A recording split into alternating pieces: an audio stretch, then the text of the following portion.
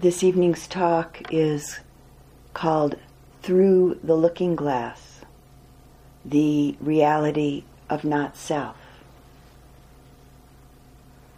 The looking glass being a reflecting mirror that one can step into, as in the story of Alice in Wonderland.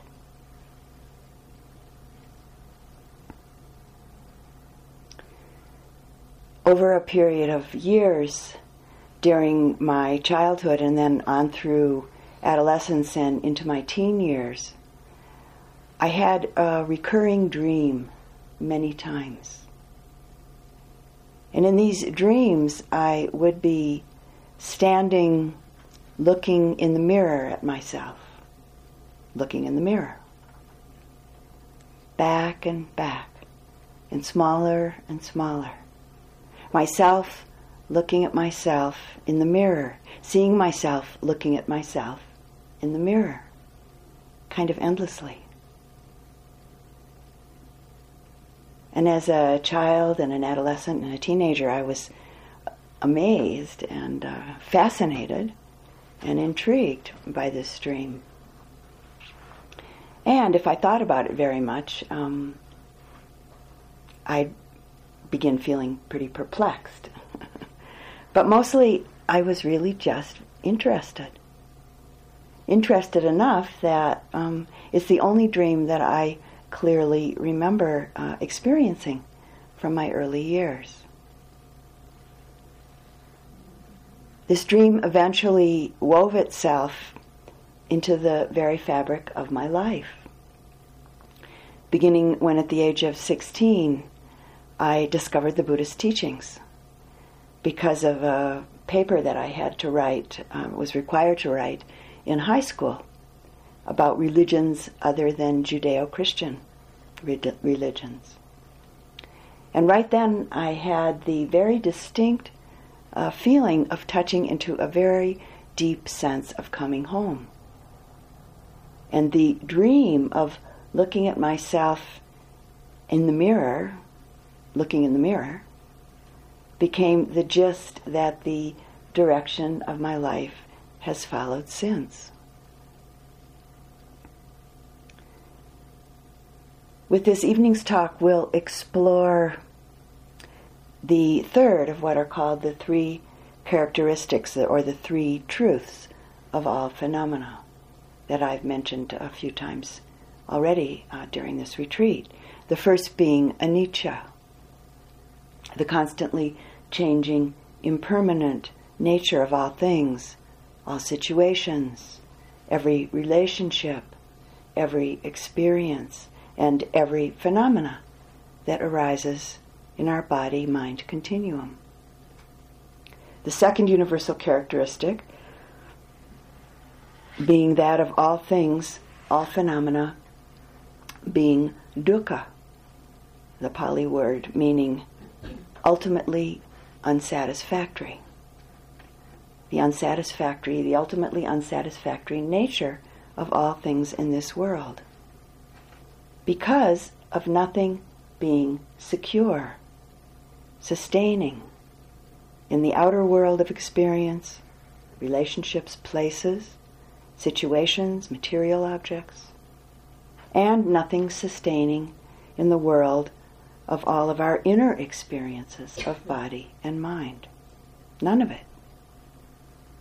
None of it offering a sustaining sense of pleasure or happiness, but rather the dukkha, we could say, of the round and round and round, of pleasant and unpleasant, seemingly good, seemingly bad, liking and disliking. The dukkha, the unsatisfactoriness of the rounds of conditioned existence, simply because of the natural and ongoing mortality of all things.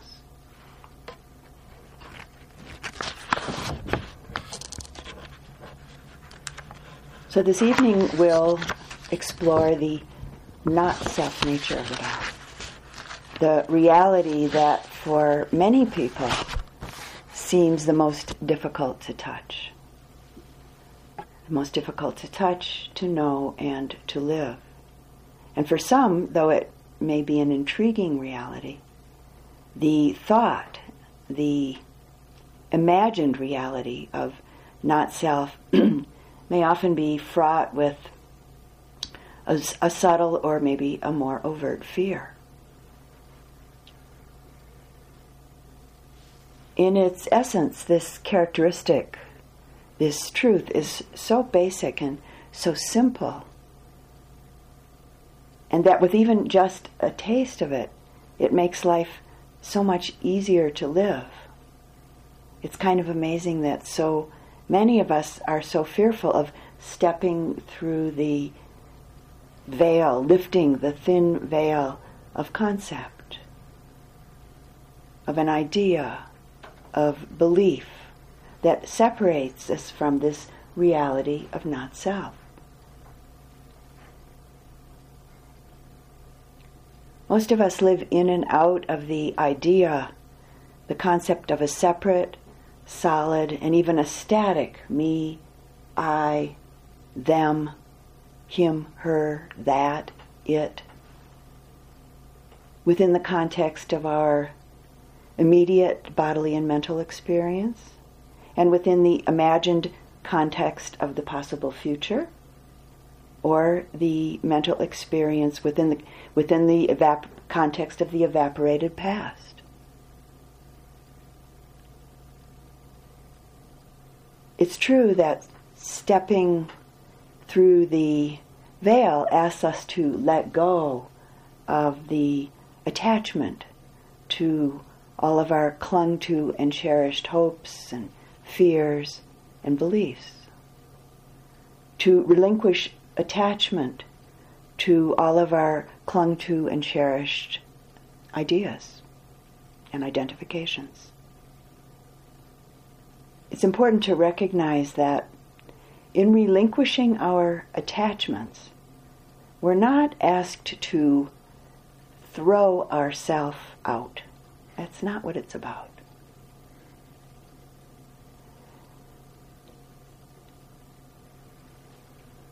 It's not about getting rid of what we think of as our self, because it's a bad thing. What's really asked of us is to simply recognize that everything we think of as ourself, everything we believe to be ourself, everything we think of and believe to be other selves, just simply doesn't exist in any independent, permanent, unchanging, solid, static, substantial way. Not even for a moment.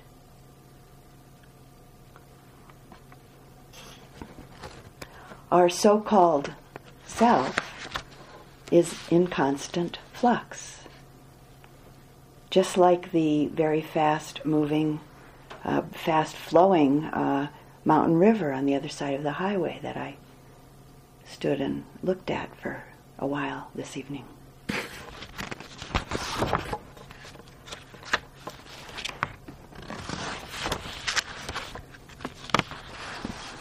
Essentially, all of the Buddha's teachings and practices lead to this. The Buddha refused to deal with things that didn't lead to the extinction of clinging to unreality, that didn't lead to the extinction of dukkha.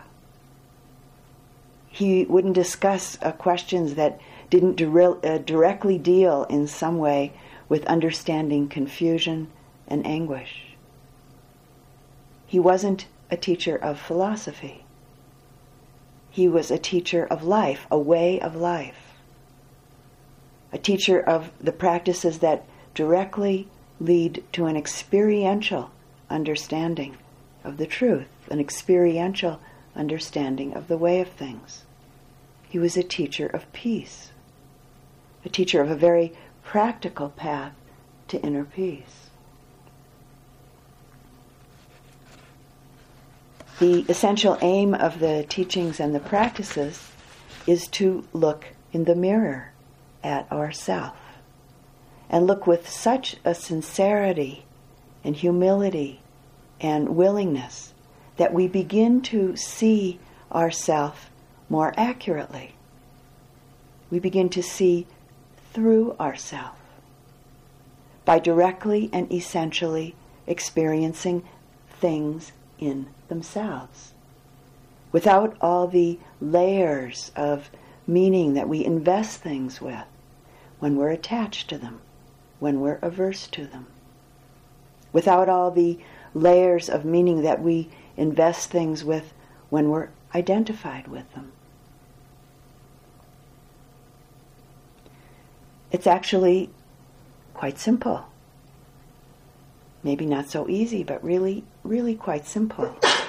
And we've been practicing it with the drawing, seeing drawing, in a very simple way. So, for instance, we're sitting. Pleasant is merely pleasant.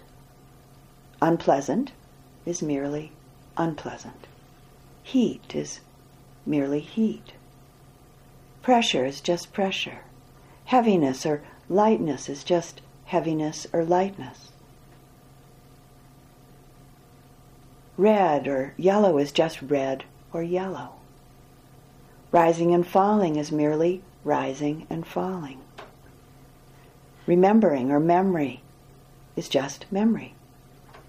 Thinking is merely thinking. All of these things, these occurrences, are just themselves. There are merely existing and rapidly changing conditions. Merely hot, merely cold, merely being a person. In the realm of conditional existence, there's no true sustaining happiness. And in the same vein, we could say that there's no true sustaining suffering. It's because of self-grasping that we suffer. It's through the erroneous concept of self, what the Buddha called the conceit of self, that we experience anguish and that we experience confusion.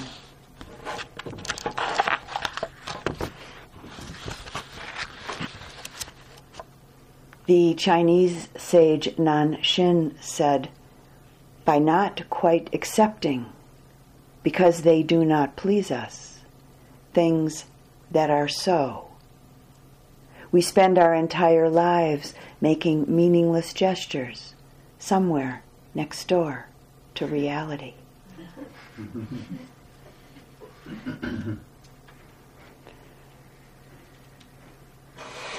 We experience this and that, everything, anything. Can we keep looking?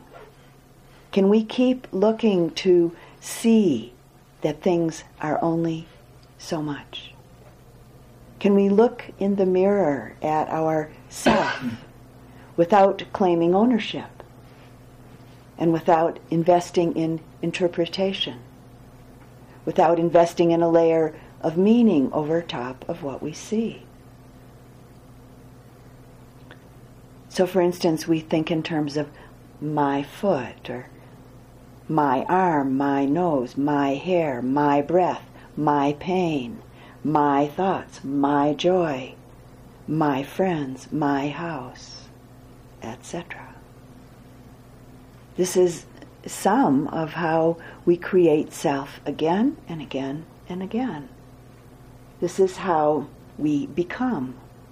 This is how we know self. The Buddha had an amazing way of turning things right around. He taught that this, what I just described, my everything, that this isn't seeing self. It's in the understanding that they're not self is seeing self.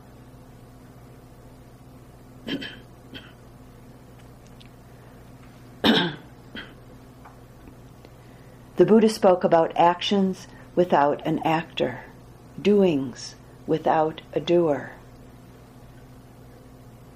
So in truth, there's really nothing to attach to, nothing to cling to. The looking glass of the Dhamma, looking in the mirror at myself, looking in the mirror. Myself looking at myself in the mirror, seeing the truth of self, looking at myself in the mirror. If we continue to investigate with willingness and humility, it's inevitable that eventually our habitual perceptions will change.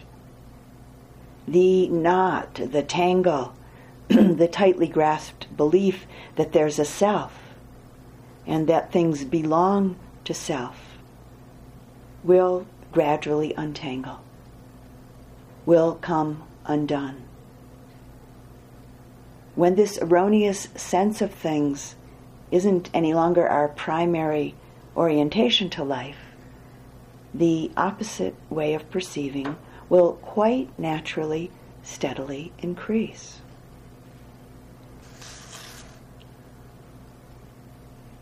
Can we observe experience, inquire into phenomena without interpretation, without analysis or evaluation, but connect and sustain with a bare, simple attention, a non-interpretive, non-comparative attention? It's only then that the observer, the so-called self, and what's being observed, what's being investigated, are no longer separate. No me and it. There's merely rising and falling, merely heat, merely an ache in the chest, or a tingling moving through the body, merely a thought arising and passing.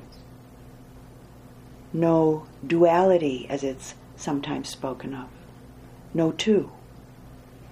Just this present moment being known just as it is.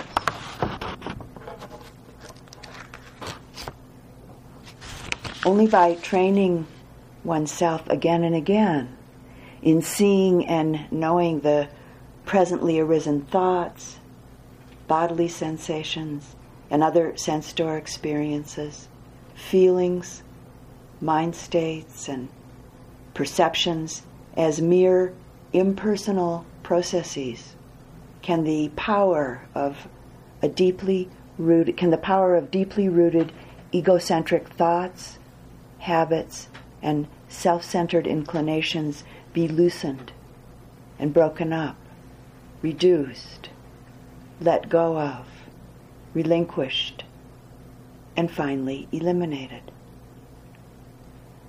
It's through the actual, not the conceptual, but the actual, direct, experiential confrontation with the fact of impersonality that we come to know self.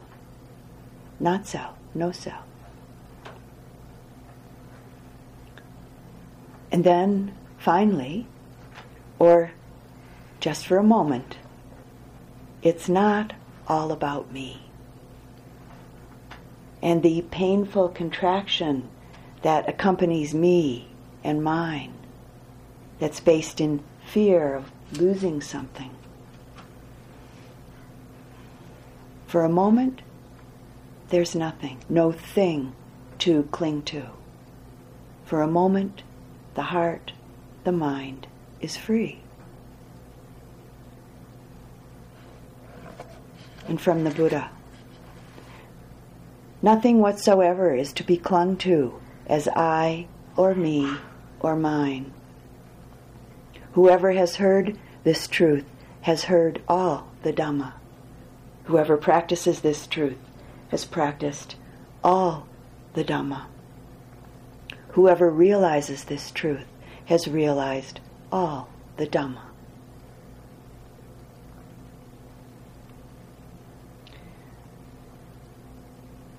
it's a heavy load.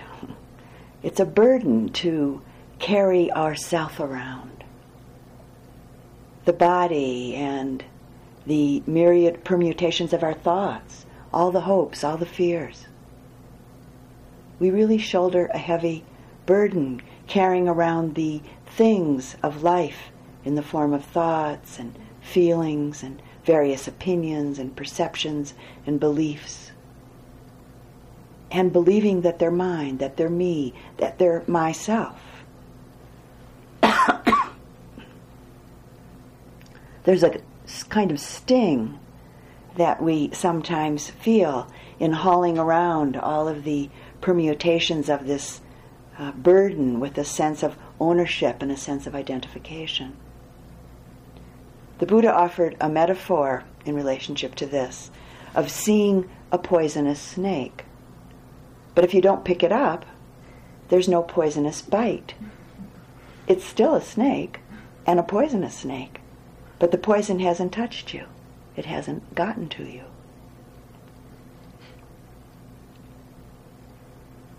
Can we come to know about phenomena so clearly, so truly, that we simply and genuinely don't get entangled, don't get stung, don't get caught up with it? Therein lies the potential for peace of mind. Life still happens. We make use of things in the world as is appropriate. We keep looking and we keep seeing. Living life. And in fact, living life much more freshly and fully and creatively, right in the here and now. Ordinary life becomes our practice. Ordinary life becomes our teacher, right here on retreat and in our life outside of retreat. As we lift the cup and fill it with water, as we sit and as we move and as we see and draw and write, as we receive experience and notice, as we receive the sensations of the in and the out-breath and simply know it, as we receive and simply know the gap between the out-breath and the in-breath.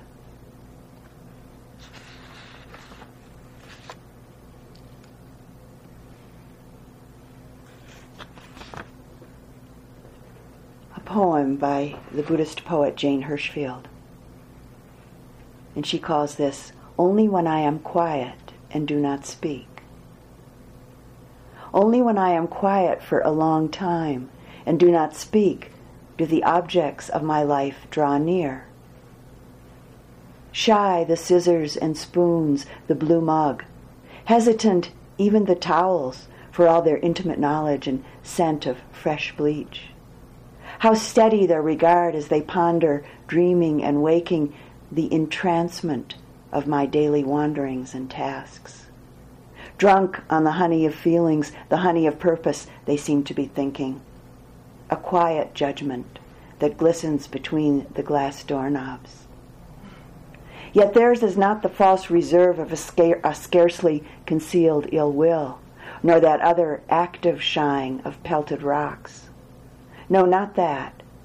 For I hear the sigh of happiness each object gives off as I glimpse for even an instant the actual instant. As if they believed it's possible I might join their circle of simple, passionate thusness, their hidden rituals of luck and solitude, the joyous gap in them, where appears in us the pronoun I.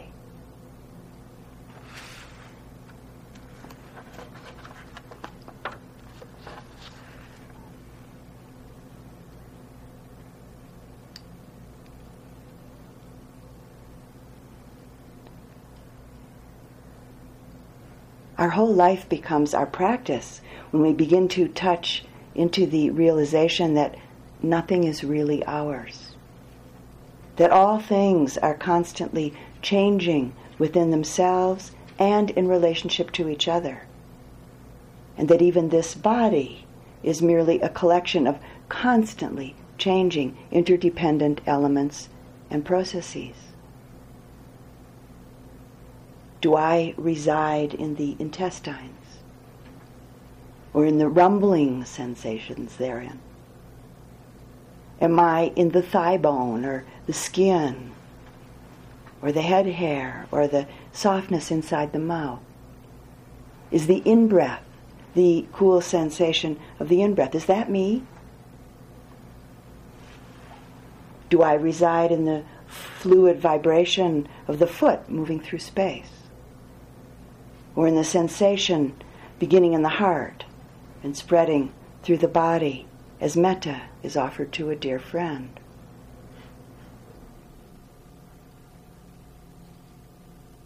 We might think, okay, I'm not the foot, not the sensation of the in-breath, but certainly my mind, certainly my consciousness, that's me. I mean, without my mind, without my individual consciousness, who would I be? One of the things that most of us cling to most tenaciously and unwittingly is what we think of as our mind, our conscious mind.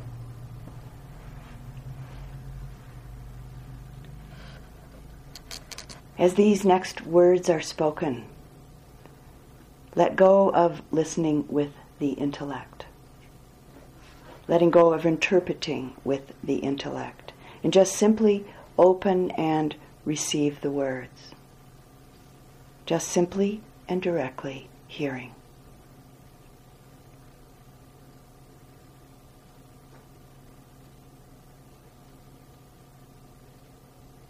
Where and what is it that we call mind? Where is the mind? Can you find it? Does the mind have a shape, a color, a texture?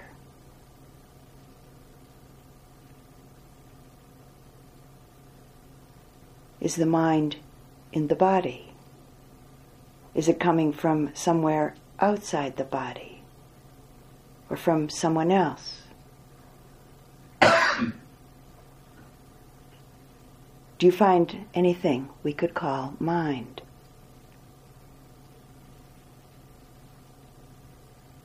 Am I the mind? Is the mind me?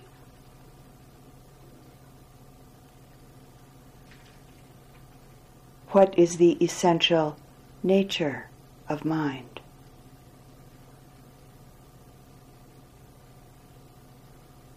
Is it different from the nature of body or from the nature of anything?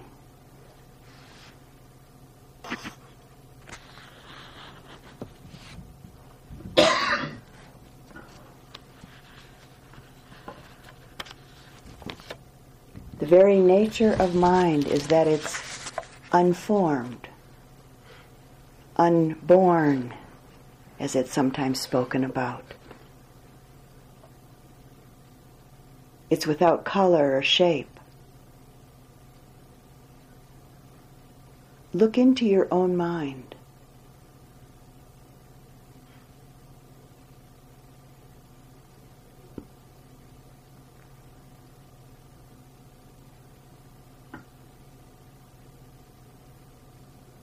It's like experiencing zero, which might not be very appealing sounding, a very appealing sounding experience to many people.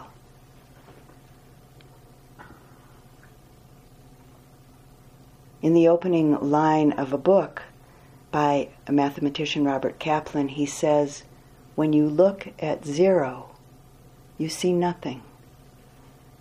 Looking through it, you see the world."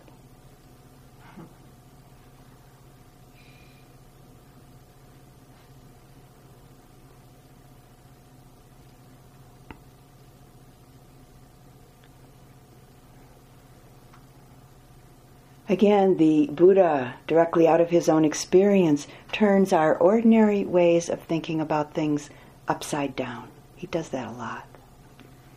Even our precious, our cherished individual consciousness is a conditional phenomena. It too arises and passes away, moment by moment by moment. It too is dependent on contact with some object through one of the six sense doors, dependent on the feeling of pleasant or unpleasant that arises because of this contact. It too is dependent on the mental labels, the constructs and clinging that arise in the conscious mind through contact.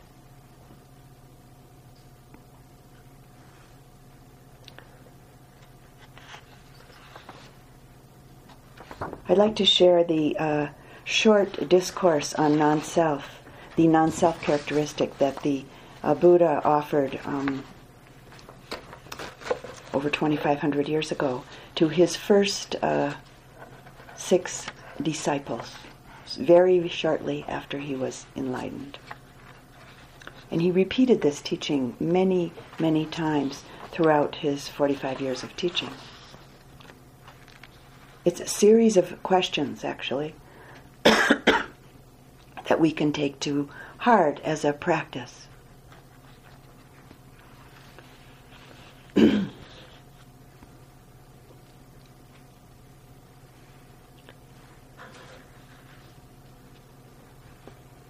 And I suggest you listen to it with a very, listen to it from the heart, I'll put it that way.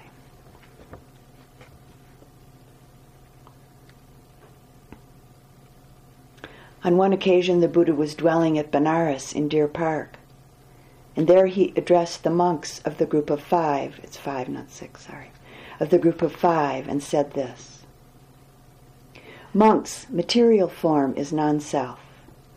For if monks' material form were self, this material form would not lead to affliction, and it would be possible to determine of material form, let my form be thus, let my form not be thus. But because material form is non-self, material form leads to affliction, and it is not possible to determine of material form, let my form be thus, let my form not be thus. And he goes on, feeling is non-self, and repeats the same words. Perception is non-self. Intentional or volitional formations are non-self, meaning thoughts, words. Actions are non-self. Consciousness is non-self.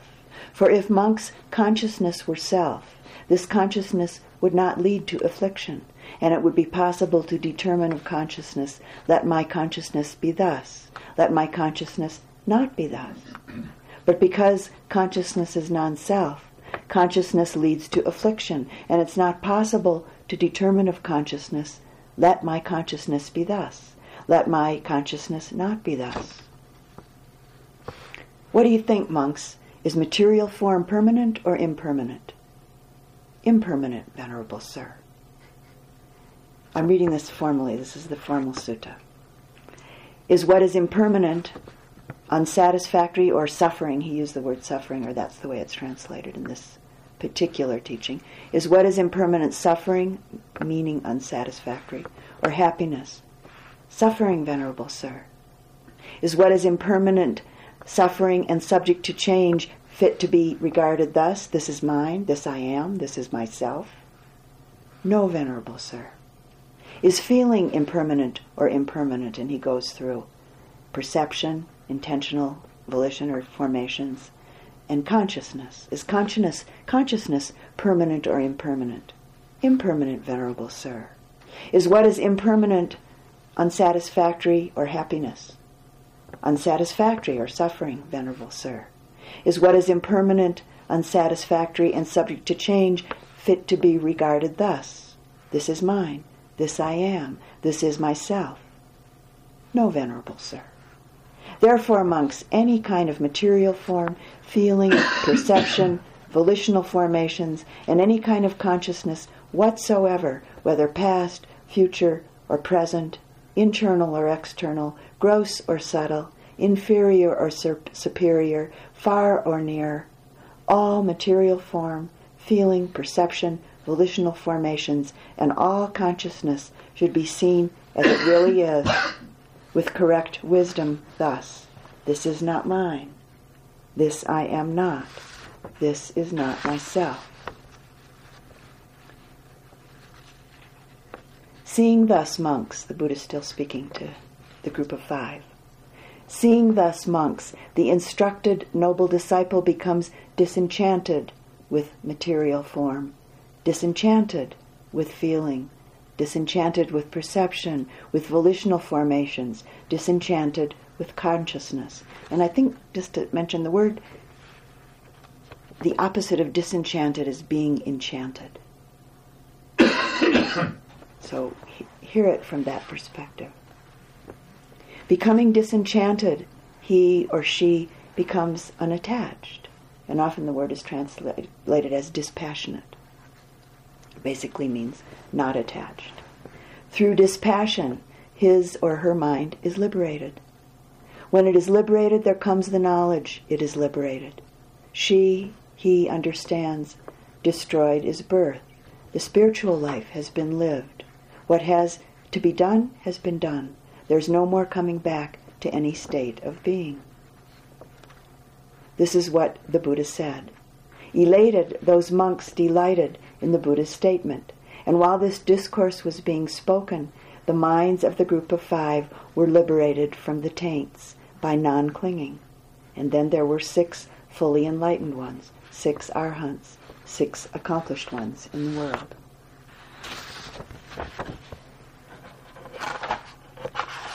I know for some of you the suttas are a new experience.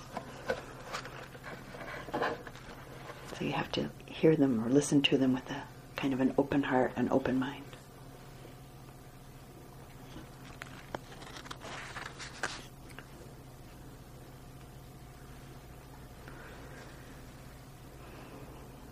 The conscious mind arises and passes moment by moment by moment, just like every other conditioned phenomena. Consciousness exists only in relationship to some object that it's in contact with through one of the 6 sense doors, as I mentioned, no matter how gross or subtle this object may be. And to make this very clear to his students, the Buddha spoke quite specifically about the 6 aspects, or what are called the 6 doors of consciousness. And these 6 doors are eye consciousness, very simple really, eye consciousness, ear consciousness, nose consciousness, tongue consciousness, body consciousness, and mind consciousness, mind phenomena. There's a Tibetan teaching that I like a lot. It says, all thoughts, good, bad, happy, sad, vanish into emptiness as the imprint of a bird in the sky. It's from this perspective that the Buddha speaks about consciousness being conditional, and that because of this, it can be one of the arising conditions that leads to suffering, that leads to unsatisfactoriness. There are 2 short conversations that the Buddha had with his chief disciple Ananda that I'd like to share with you regarding this discussion.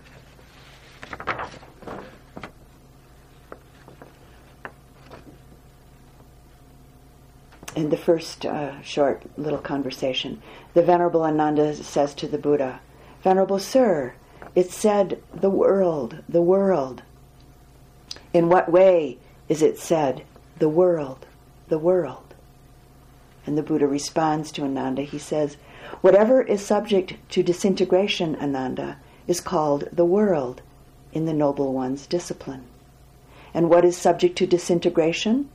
The I, Ananda, is subject to disintegration. Forms, eye consciousness, eye contact, whatever feelings arise with eye contact as the condition, that too is subject to disintegration. And then he goes through the ear, the nose, all the different doors.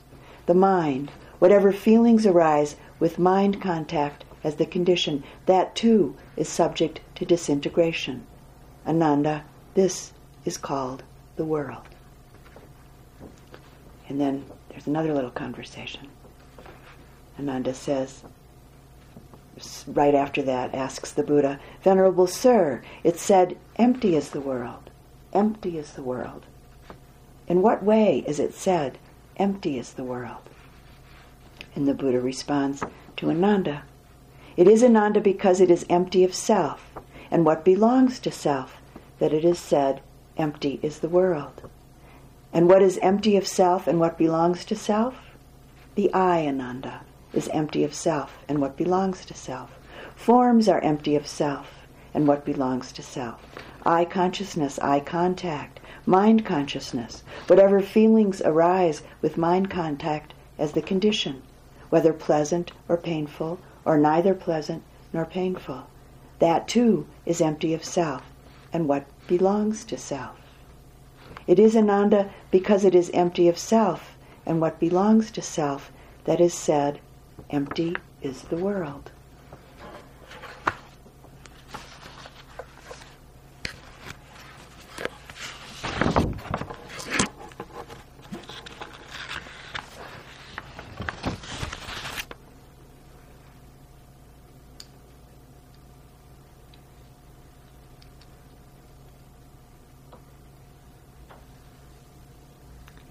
As awakening beings,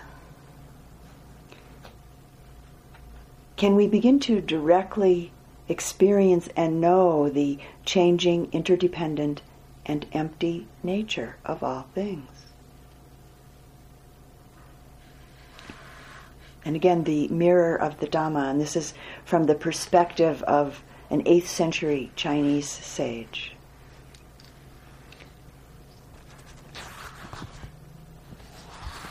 And these are his words. Maybe her words. I don't know if it's a him or her. Nature may be compared to a vast ocean. Thousands and millions of changes are taking place in it.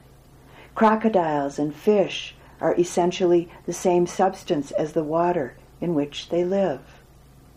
Humans are crowded together with the myriad other things in the great changingness, and our nature is one with that of all other natural things. Knowing that I am of the same nature as all other natural things, I know there's really no separate self, no separate personality, no absolute death, and no absolute life.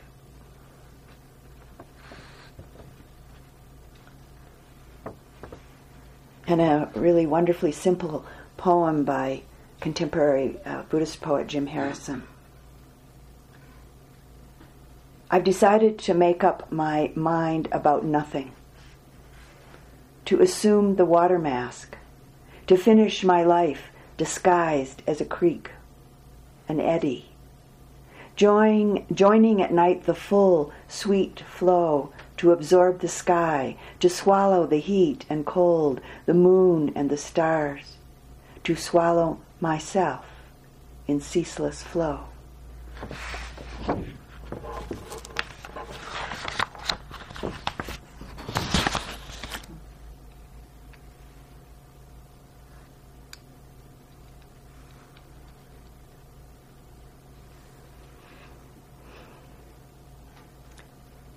As we move into the last portion of this evening's talk, I'll offer 2 brief guided meditations, beginning with the possibility of the mind opening to an image in relationship to the words that I'll be speaking. And if an image doesn't come easily for you, any of you, then just simply allow a felt sense to permeate in relationship to the following descriptive words. And so beginning with closing your eyes.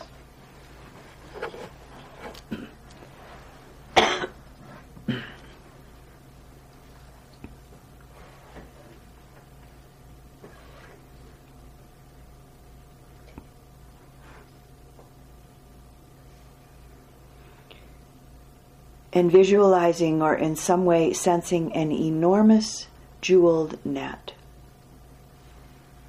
A net of infinite, of boundless proportions.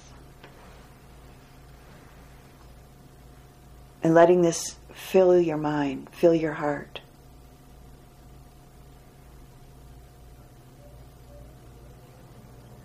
This net is woven of an infinite variety of brilliant crystal gems, each with countless facets.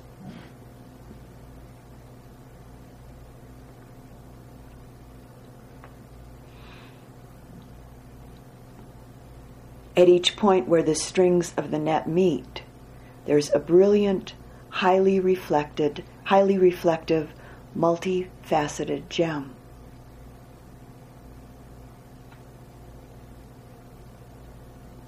And so each gem, each jewel, reflects in itself every other gem in the net, while at the same time its image is reflected in each of the other gems.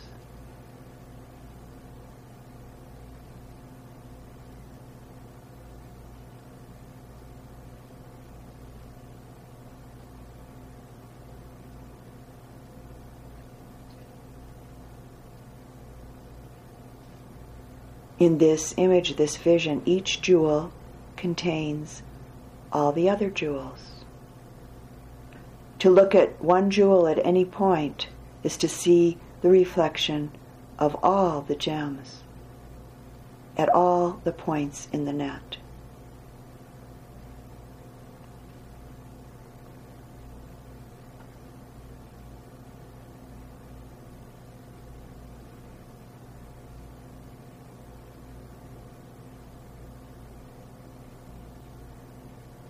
A boundless net of beginningless, endless, radiating aliveness.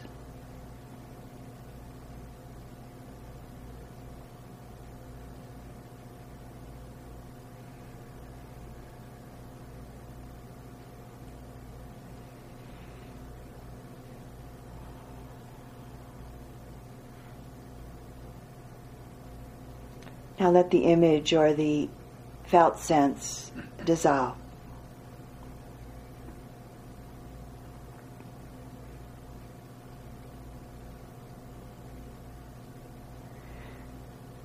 The intricately interwoven, interdependent tapestry of life, with everything constantly changing and everything reflecting everything in this many hued and faceted jeweled net of life.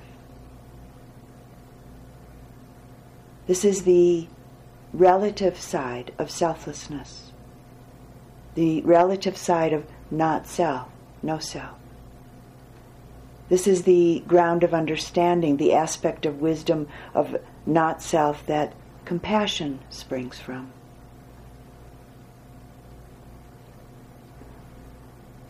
As awakening beings, we find that more and more often we act only from the heart of compassion because of a growing and pervading clarity of understanding that there is only relationship.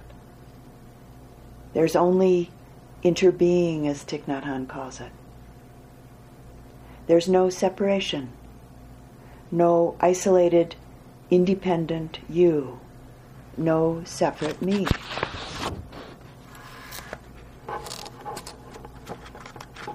Eighth century Buddhist monk Shantideva expresses it like this: I should dispel the pain of others because it hurts like my own. And I should be good to them because they feel just as I do. when both they and I are the same in wanting joy and not desiring pain? What's so special about me? When I act for the sake of others, no amazement or conceit arises. Just like feeding myself, I hope for nothing in return.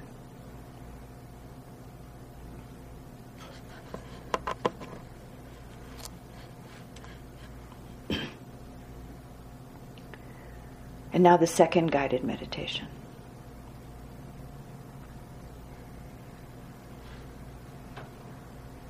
So again, it's helpful if you close your eyes.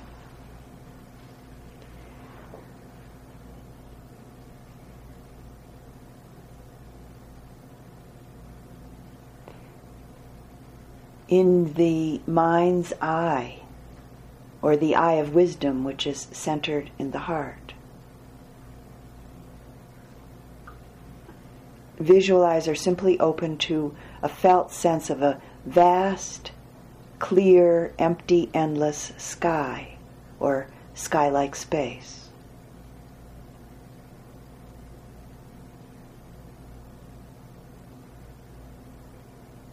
And allowing yourself to relax deeply and staying open and present with this.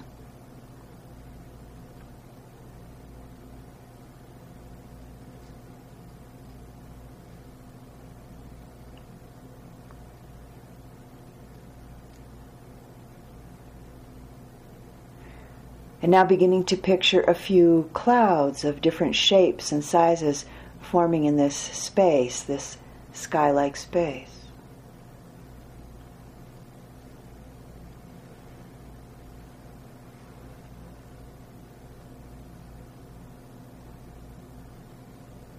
The clouds are moving and changing shape and dissolving, and new clouds appearing and disappearing.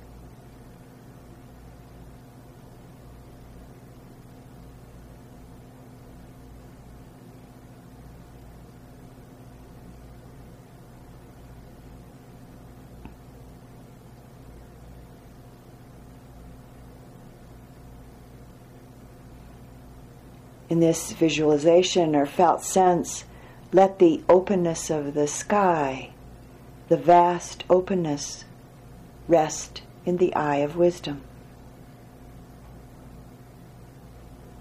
And not fixating on any cloud at all, just simply being aware of their arising, moving, changing, and passing away.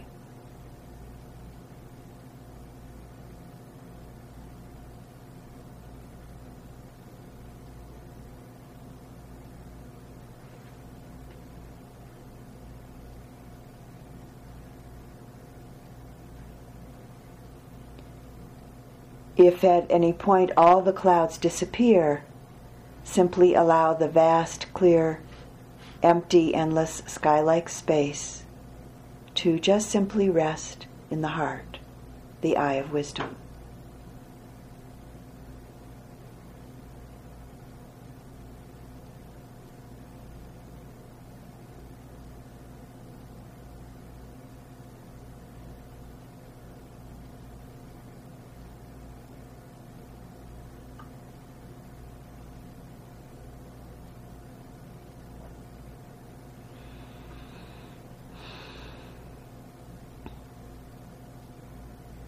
And now let the image fade away.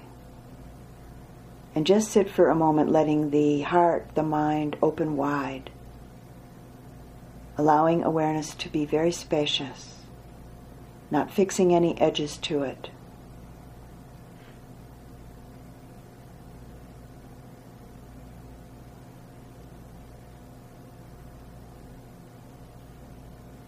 And now for a moment, quickly turn the awareness around to look at itself.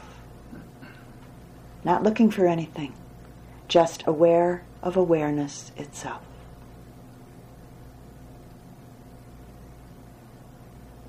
Who's aware? Who knows?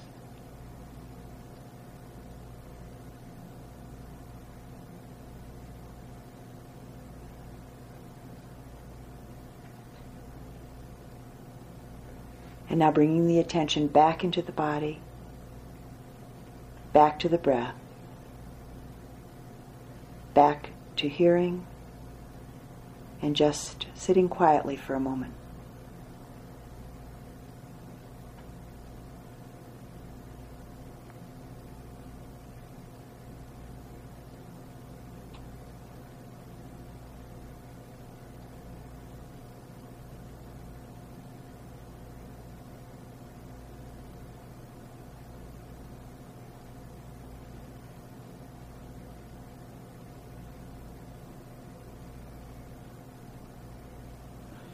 As we learn to step back and open up, and at the same time come close and face into the looking glass with willingness and humility, we begin to touch the empty essence of all things, the vast, open, empty essence that all things emerge out of and dissolve back into. We look in, and we keep looking whether we're standing or sitting, moving or lying down. Our practice is to keep looking through the clear mirror of the Dhamma.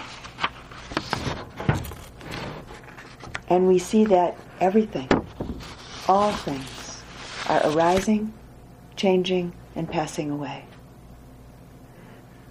We see that because of this, there's no thing that satisfies, no thing that brings pleasure, joy, or ease in an ongoing or sustaining way. We understand that we can't depend on anything in this world of our own body-mind continuum or the world around us to render us truly happy and at ease. And we continue to just simply, humbly look into the mirror at ourself, going back and back and back into this looking glass of self. Mindful awareness becomes clearer, open, spacious, and more precise at the same time. Looking back and back to the source of itself, back to the source of all things. And instead of finding some solid, static, separate something, or some solid rendition of I or me, some fixed eternal entity, we get back to this vastness, this bright, vital spaciousness of heart, spaciousness of being. And in this there's no solid, separate I or other.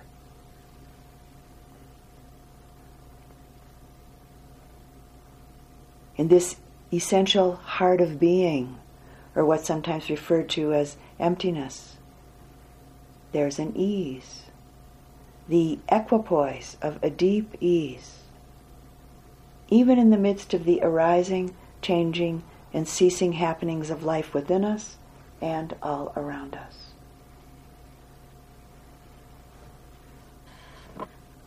As long as we fixedly reside mentally in the realm of I, me, mine, and other, we're residing somewhere next door to reality. And it creates huge problems. The greatest problems. The greatest suffering we experience.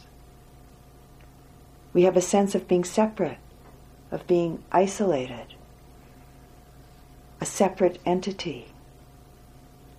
This is the cause of our fundamental pain, our fundamental suffering. The cause of the core loneliness that so many, many, many human beings feel.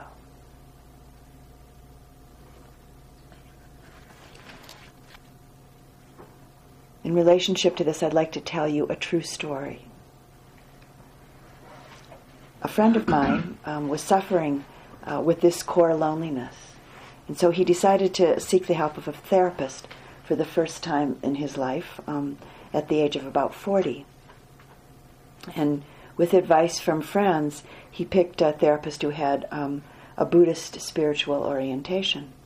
And when he called to make an appointment, he was told by the therapist's secretary that it would be helpful if he brought some symbol of his problem, some symbol of his concern with him for this first therapy session.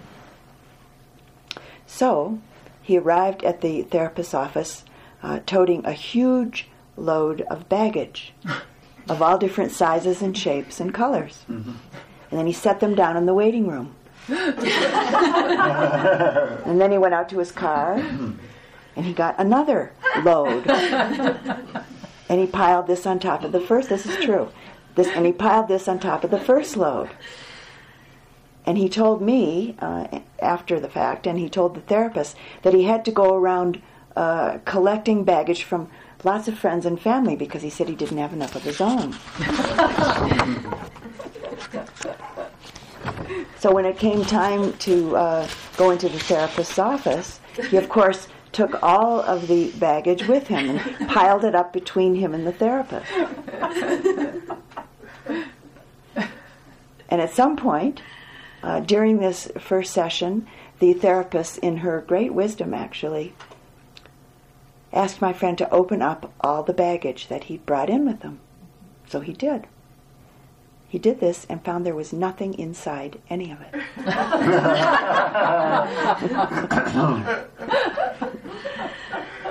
A really wise therapist. Wow. It's sort of course, certainly not every client that you can do this with. But this man was very obviously ready for such a pointing out.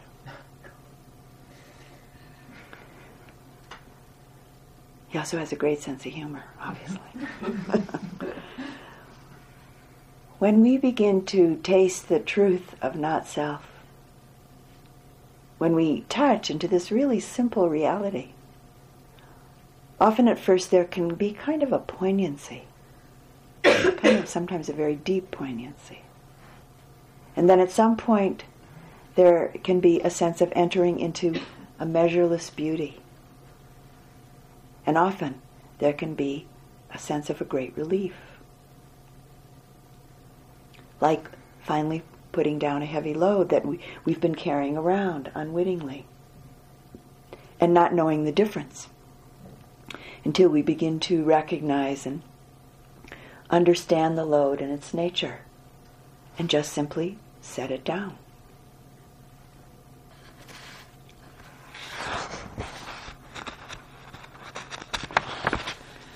There's an old teaching story about this that I really liked. It's a story of a woman who had practiced for many, many years and had some powerful and expansive and even some illuminating experiences. But still, she hadn't reached the goal. And she was getting up in years and feeling that there wasn't very much time left. And so she really wanted freedom in this lifetime. So she decided to take herself up to the top of a mountain, a particular mountain, to see the wise one who she said she had heard was able to turn the mind, to turn the heart to the truth. And as she was nearing the end of her very arduous hike up the mountain, an old man carrying a satchel on his back passed her on his way down. And just as he passed, the woman stopped and she called out to him. And he stopped and he turned towards her. And the woman asked him if he knew anything about the wise one who lived up on the top of the mountain. And explained that she was on her way up to see this person because she wanted to know the deepest truth. She wanted ultimate wisdom so that she could be fully awakened and free in this very lifetime. And she explained that she wanted to awaken and be liberated from all of her confusion and all of her anguish and all of her striving. She told the old man that she'd heard that the wise one up at the top of the mountain might be the one to reveal this to her. Well, the old man stood still and he very briefly looked at her. And then, taking his time, he slowly turned around and continued down the mountain, but just for a few steps. And then he stopped again and briefly stood still. And again slowly turned around towards the woman. And then he very carefully and very slowly took the satchel off his back, set it down on the ground, turned around again, and walked on down the mountain towards the village.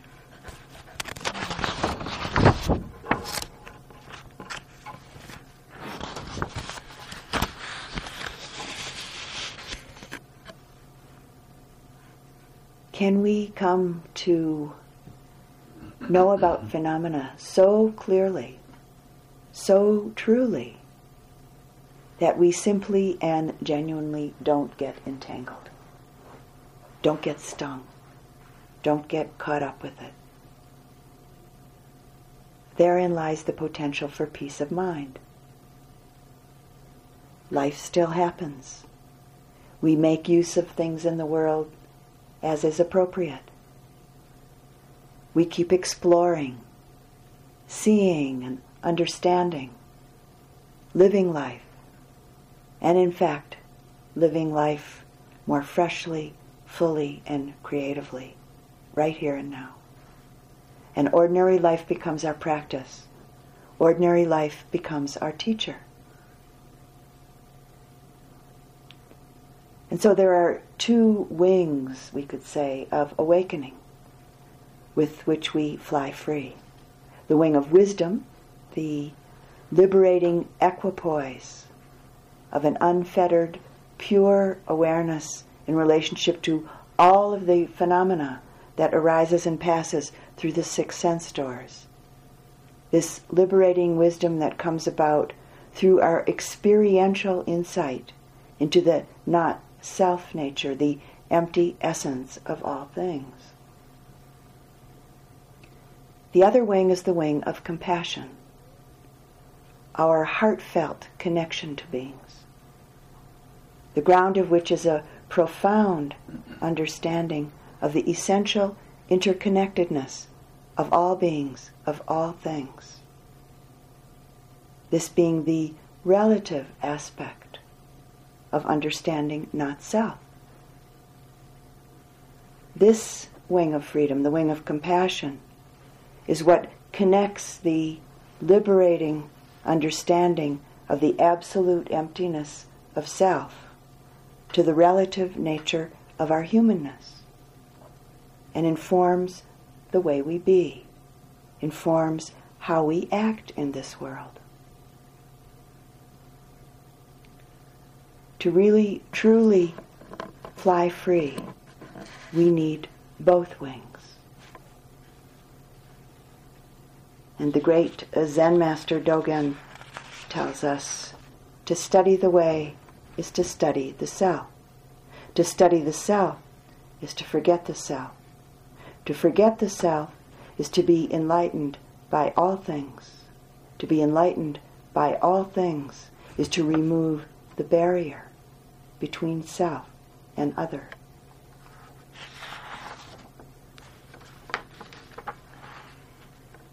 And I'd like to close the talk this evening with two pieces from a collection of the Buddha's words, from a collection called the Udana, the inspired utterances of the Buddha. And the first inspired utterance is this: seclusion is happiness for one content, who knows the Dhamma, who has seen. Friendliness towards the world is happiness for those whose hearts bend kindly to all beings. Serenity amidst the world is happiness for those who have let go of sense desires. But the end of conceit, I am, that's the greatest happiness of all. And the second inspired utterance from the Buddha is this. And it's it's a conversation. It's the Buddha speaking with one of his disciples whose name was Bahia. In the seen, there is only the seen. In the heard, there is only the heard. In the sensed, there is only the sensed. In the cognized, there is only the cognized. Thus, you should see that, indeed, there is no thing here. This Bahia is how you should train yourself. Since Bahia, there is for you in the seen only the seen, in the heard only the heard, in the sensed only the sensed, in the cognized only the cognized, and you see that there is no thing here. You will therefore see that there is indeed no thing there. As you see that there is no thing there, you will see that you are therefore located neither in the world of this, nor in the world of that, nor in any place betwixt the two. This alone is the end of suffering. And let's sit silently for just a couple of moments.